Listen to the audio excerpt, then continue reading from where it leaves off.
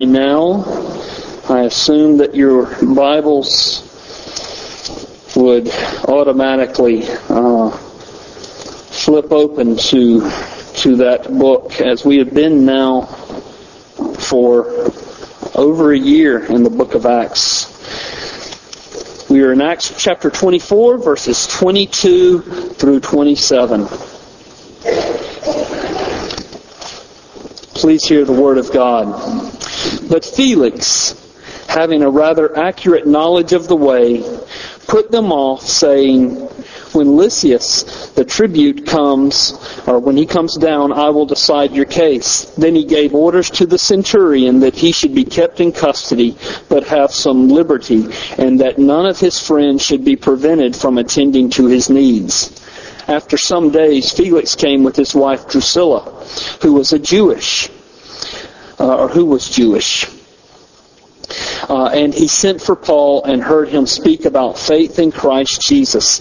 And as he reasoned about righteousness and self-control and the coming judgment, Felix was alarmed and said, "Go away for the present. When I get an opportunity, I will summon you." At the same time, he hoped that money would be given him by Paul. So he sent for him often and conversed with him. When 2 years had elapsed, Felix was succeeded by Porcius Festus, and desiring to do the Jews a favor, Felix left Paul in prison. Let's pray. Almighty God, as we have opened your word and now seek to hear from you, I ask that you would be present. Be our teacher. Help me as I proclaim your word. I pray in Jesus' name. Amen. There is a lot of preaching and teaching that is passed off as the gospel, when in reality it is not. And what is so damaging is that the false gospels that are out there have a whole lot of truth mixed in. Oftentimes there is very little error and a whole lot of truth, and these can be the most damaging of all. For instance, you might have a half-truth presented as the genuine gospel, but a half-truth, when it is posing as the whole truth, is a complete untruth. I tried to resist putting this in. I did resist putting it in my notes, but it's still rattling around in my head, and therefore it's coming out of my mouth, and I'll regret it when I get home. But being the father of 4 children, I have heard so many times a tale or a story that has some truth in it, sometimes a lot of truth, but it's not the whole truth. And when we press down and find out it's not the whole truth, they think that there should be some mercy given because there's some partial truth. When, in my way of thinking, to use the truth to embolden a lie is to make the matter even worse. So a half-truth posing as the whole truth is a complete untruth. So, for example, it is common to hear someone proclaim that the gospel means believing in Jesus. And that's very true. But if it's presented as the whole gospel, then it becomes false. Giving mental assent to the life, death, and resurrection of Jesus is part of the response that we should give to Jesus. But that mental assent must also, if it's going to be the whole gospel, must embrace Jesus Christ rather than simply some facts about Him. That belief in Him, if it is going to be true faith, that belief must cause us to flee to the Lord Jesus wholeheartedly and unreservedly. It must embrace Him as Lord as well as Savior, and must result in us fleeing from our sin and fleeing to Him alone. Another example of a half-truth posing as a whole truth is this whole issue of making a public profession of faith. It's biblical to make a public profession of faith. That's what you do when you receive the sacrament of baptism. That's what you do when you publicly stand before the church and join the church. You are making a public profession of faith. But it includes more than that. It means that you walk with the Lord Jesus in your workplace and in your neighborhood, just as you would here on these grounds on Sunday morning. This idea of making a public profession has grown into something that is completely foreign to the Scriptures. There's this idea that a public profession of faith can only be done at the end of the service after the preaching, and in the church that I grew up in, it was always after several verses of "Just as I am." You come down the aisle with every head bowed, every eye closed, and when you get down to the aisle, the pastor meets you there, leads you in the sinner's prayer, and tells you that you have become a Christian. Well, you know what? That pastor does not know whether you have become a Christian or not. And here's the danger with that view. People take this experience of walking down the aisle and praying with the pastor, they take this experience as their get into heaven free card. They have this experience. On this particular day, I walked an aisle, I prayed the prayer, the pastor told me that I was a Christian, I get into heaven. They've done their part, and then they can go back to living their lives however they want to. And when they get to heaven, they're going to point to that day and that hour in which they walk the aisle as their justification for God letting them into heaven. And I am afraid that they will find, as John Bunyan says in his book, The Pilgrim's Progress, that there is an entrance to hell right at the gate of heaven. This is a bit of an emotional issue for me because I walked an aisle when I was in 10th grade. The pastor prayed with me, told me I'd become a Christian, and then he went as far as to say that I should never doubt my salvation because the devil would try and convince me that I was not a Christian. That was in 10th grade. God spent the next 3 years trying to convince me that I was not a Christian, telling me over and over again that I was not a Christian, because my lifestyle was preaching that I was not a Christian, but I would not listen. Now, am I being unfair? Am I preaching an untruth by disparaging these untruths? Well, listen to the Scriptures and judge for yourselves. In regard to the half-truth of simply giving mental assent to Jesus, listen to the book of James. James says in chapter 2, verses 18 and 19, "Someone will say, 'You have faith, I have deeds. Show me your faith without deeds, and I will show you my faith by what I do. Do you believe there is one God? Good. Even the demons believe that and shudder.'" You know what I tell someone when they say that they believe in God or they believe in Jesus, and their lifestyle in no way whatsoever matches that confession? I tell them that, well, you believe in Jesus? You believe in God? That's good. You are now qualified to be a demon. Because even the demons believe and shudder. In regard to this business of making a public profession, and that being the whole gospel, walking the aisle, praying the prayer, and whatever, listen to Jesus in Matthew 7:21 through 23. And he is talking to people who are making a public profession of faith in Him. He says, "Not everyone who says to me, 'Lord, Lord,' will enter into the kingdom of heaven, but only he who does the will of my Father who is in heaven. Many will say to me on that day, 'Lord, Lord, did we not prophesy in your name, and in your name drive out demons and perform many miracles?' Then I will tell them plainly, 'I never knew you.'" It's not that they knew him when they made this public profession and lost their faith later. Jesus says, "I never knew you. Away from me, you evil doers." When we talk about the gospel, we are talking about here at Westminster Presbyterian Church. When we talk about the gospel as believers in our Lord Jesus Christ, what we mean by that is that the gospel embraces the entirety of our Christian faith. Every aspect of our Christian faith is embraced by the gospel. And so it's impossible to include every aspect of the gospel every Sunday.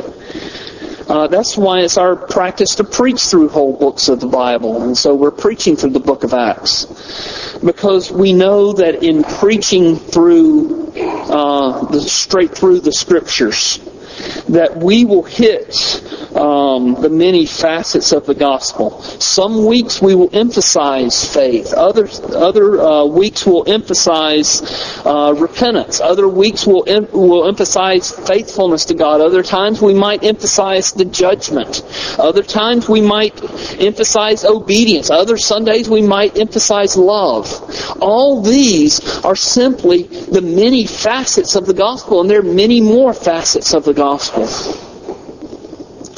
But one thing that we will always, every Sunday, without fail, whether it be from the pulpit, whether it be in our Sunday school classes, both for the adults and the children, whether it be on Wednesday night or Saturday morning, every time we gather together and we open God's Word, we are going to include Jesus Christ. He is the substance of the gospel. We agree with the Apostle Paul when he told the Corinthians, "We aim to preach nothing other than Jesus Christ and Him crucified." He is the substance of the gospel. And I point out all this to say that Paul emphasized different aspects or different facets of the gospel in our text this morning. And it's a little different gospel outline than we hear him preaching. He talks about righteousness.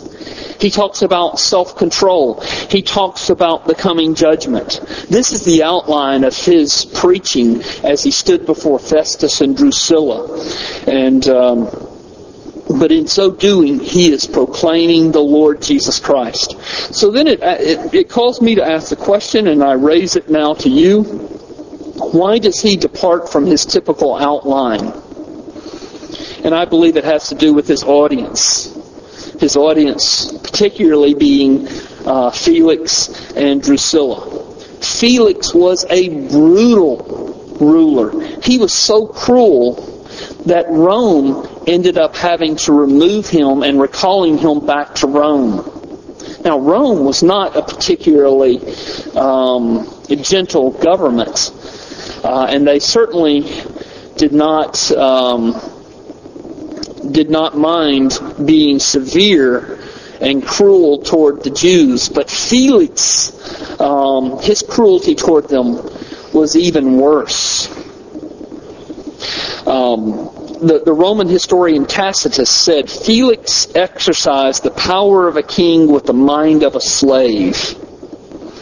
Felix also was a very greedy man. And he had been married twice, but there was another king of a smaller country, I can't remember the name of the country right offhand, but he had a very young wife. She was 16, 17 years old, and very beautiful. He decided she needed to be his wife, and he essentially stole Drusilla from from this man, and she was no righteous person either. In fact, the historians tell us that she was also very greedy and cruel. And both of them, well, they both had a reputation for seeking money and seeking power. And so here is Paul standing before this couple, Felix and Drusilla. They hold his safety and his future, so to speak, in their hands. What will he do? Will he seek to appease this ruthless and greedy man, or will he stand on the truth? Well, of course he stood on the truth, but he did even more than that. He went after their consciences. That's why he spoke of righteousness, of self-control and the coming judgment. He addressed their unrighteousness and lack of self-control, and then he spoke to them of the coming judgment that was surely awaiting them if they did not flee to Jesus Christ. Look here with me at verse 24. It says, after some days Felix came with his wife Drusilla, who was Jewish, and he sent for Paul and heard him speak about faith in Jesus Christ. Actually, the Greek has it here. He heard him speak about the faith in Jesus Christ. In other words, Paul is talking about the Christian faith, rather than talking about the need for faith. I know he talked about the need for faith, but here he's talking about, in general, the Christian faith. And then under this head of the Christian faith, he sums up the Christian faith in terms of righteousness, self-control, and the coming judgment. In verse 25, so if you'll look with me at verse 25, as he reasoned about righteousness and self-control and the coming judgment, Felix was alarmed and said, "Go away for the present. When I get an opportunity, I will summon you." So, he sums up the gospel in these unusual terms of righteousness, self-control, and the coming judgment. The Bible speaks very directly of our need for righteousness and our utter lack of it outside of Jesus Christ. What is this standard of righteousness that we are to have? Well, the Bible says, well, Jesus himself says, Matthew 5:48, "Be perfect, therefore, as your heavenly Father is perfect." That is the standard in which you must attain in order to be pleasing in God's eyes. Perfection. 1 Peter 1:15, Peter says, "Be holy in all that you do." Not in some things, but in all that you do. Whether it be, now this is my commentary, whether it be your thinking, whether it be your words, whether it be your actions, whether it be the desires of your hearts. Be holy in all you do, Peter says, because your Father in heaven is holy. And then he quotes the Old Testament, "Be holy, for I am holy." Again, that is the standard that God holds us to.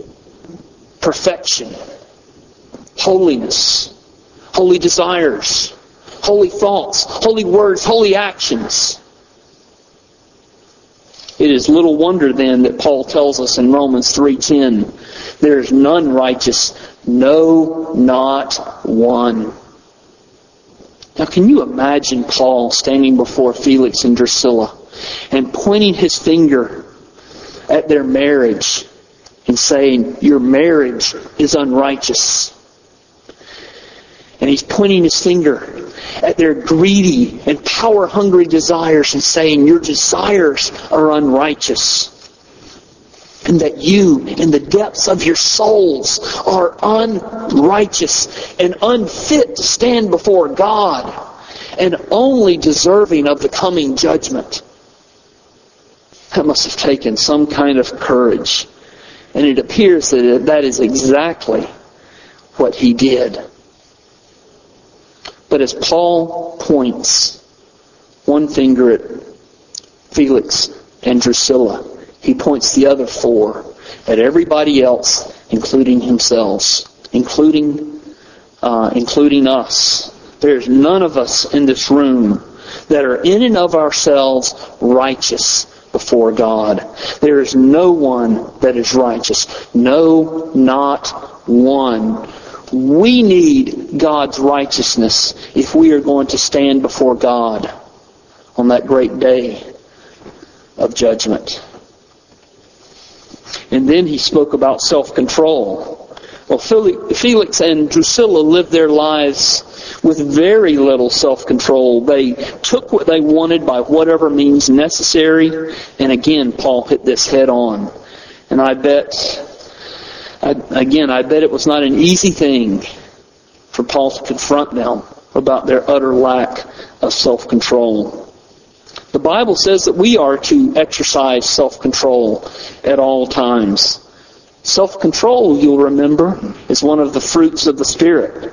Peter tells his readers multiple times in 1st and 2nd Peter that they must exercise self-control since they are believers in the Lord Jesus. Especially because the world around them was so out of control. Again, it's very tempting for us because the world is out of control and we live in this world that is out of control to relax our self-control and go with the flow of the world. Paul told Timothy and Titus to watch out for false Christians. How do you recognize the false Christians? Paul said that they lacked self-control. So if you have no self-control, you are missing a fruit of the Spirit. If that is the case, you do not belong to Jesus Christ. The good news is you flee to Him, and He, by His Spirit, will give you those fruits. And then he spoke to them of the coming judgment in verse 25. And I guarantee you that Paul made it clear to Felix and Drusilla what their final destiny would be without Christ when they stand before Him at the final judgment. And Paul's not being here vindictive or trying to unnecessarily frighten them. Rather, he is trying to get them to face the reality of what it will be like to face God without Jesus Christ on that great and awesome day. And he is telling them that it will be perfectly horrible. How did Felix and Drusilla take this preaching? Well, Drusilla completely rejected it. Verse 24, she's there. It points out that she was Jewish, but then she disappears from the text. She doesn't appear before him again. In other words, I believe that she completely and totally rejected his message. And Drusilla, if that is indeed the case, and she never fled to the Lord Jesus, she went to hell because of that. This was her opportunity, and she rejected it. What is there in this world that is so precious that any of us would choose anything that this world has to offer above Jesus Christ? 1 John chapter 2 says, if you love the world or anything in the world, the love of the Father is not in you. What is there? Take a moment and think. What is there that is so precious in this world that you would choose it over Jesus?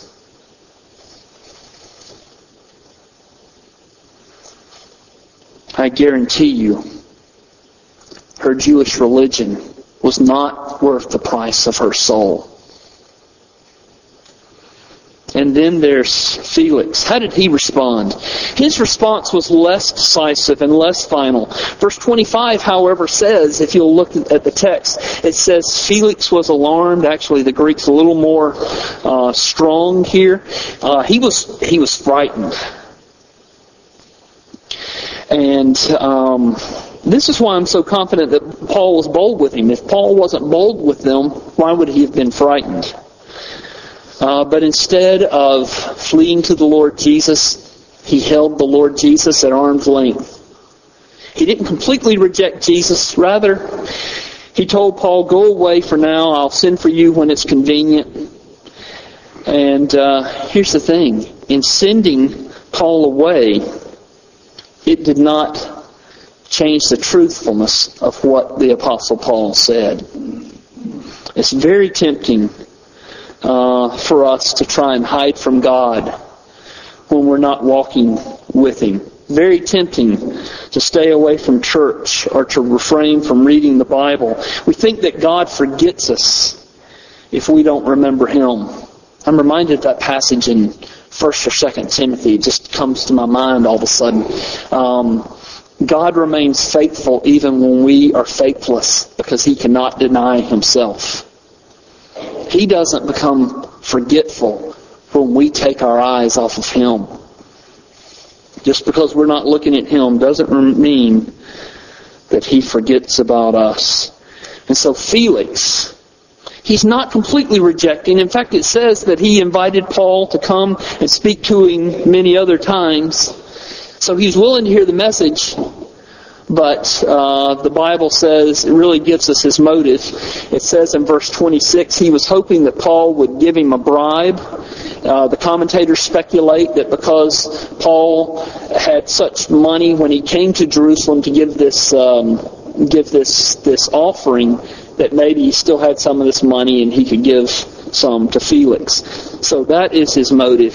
So essentially what he's doing is he's holding the Lord Jesus out at arm's length. Not completely rejecting him like his wife, but holding the Lord Jesus out away from him nonetheless. What's the distance between heaven and hell? Well, the distance for Felix was basically the length of his arms as he held the Lord Jesus out away from him. I want to quickly conclude here, first of all, by calling you, if you have not fled to the Lord Jesus, to flee to Him.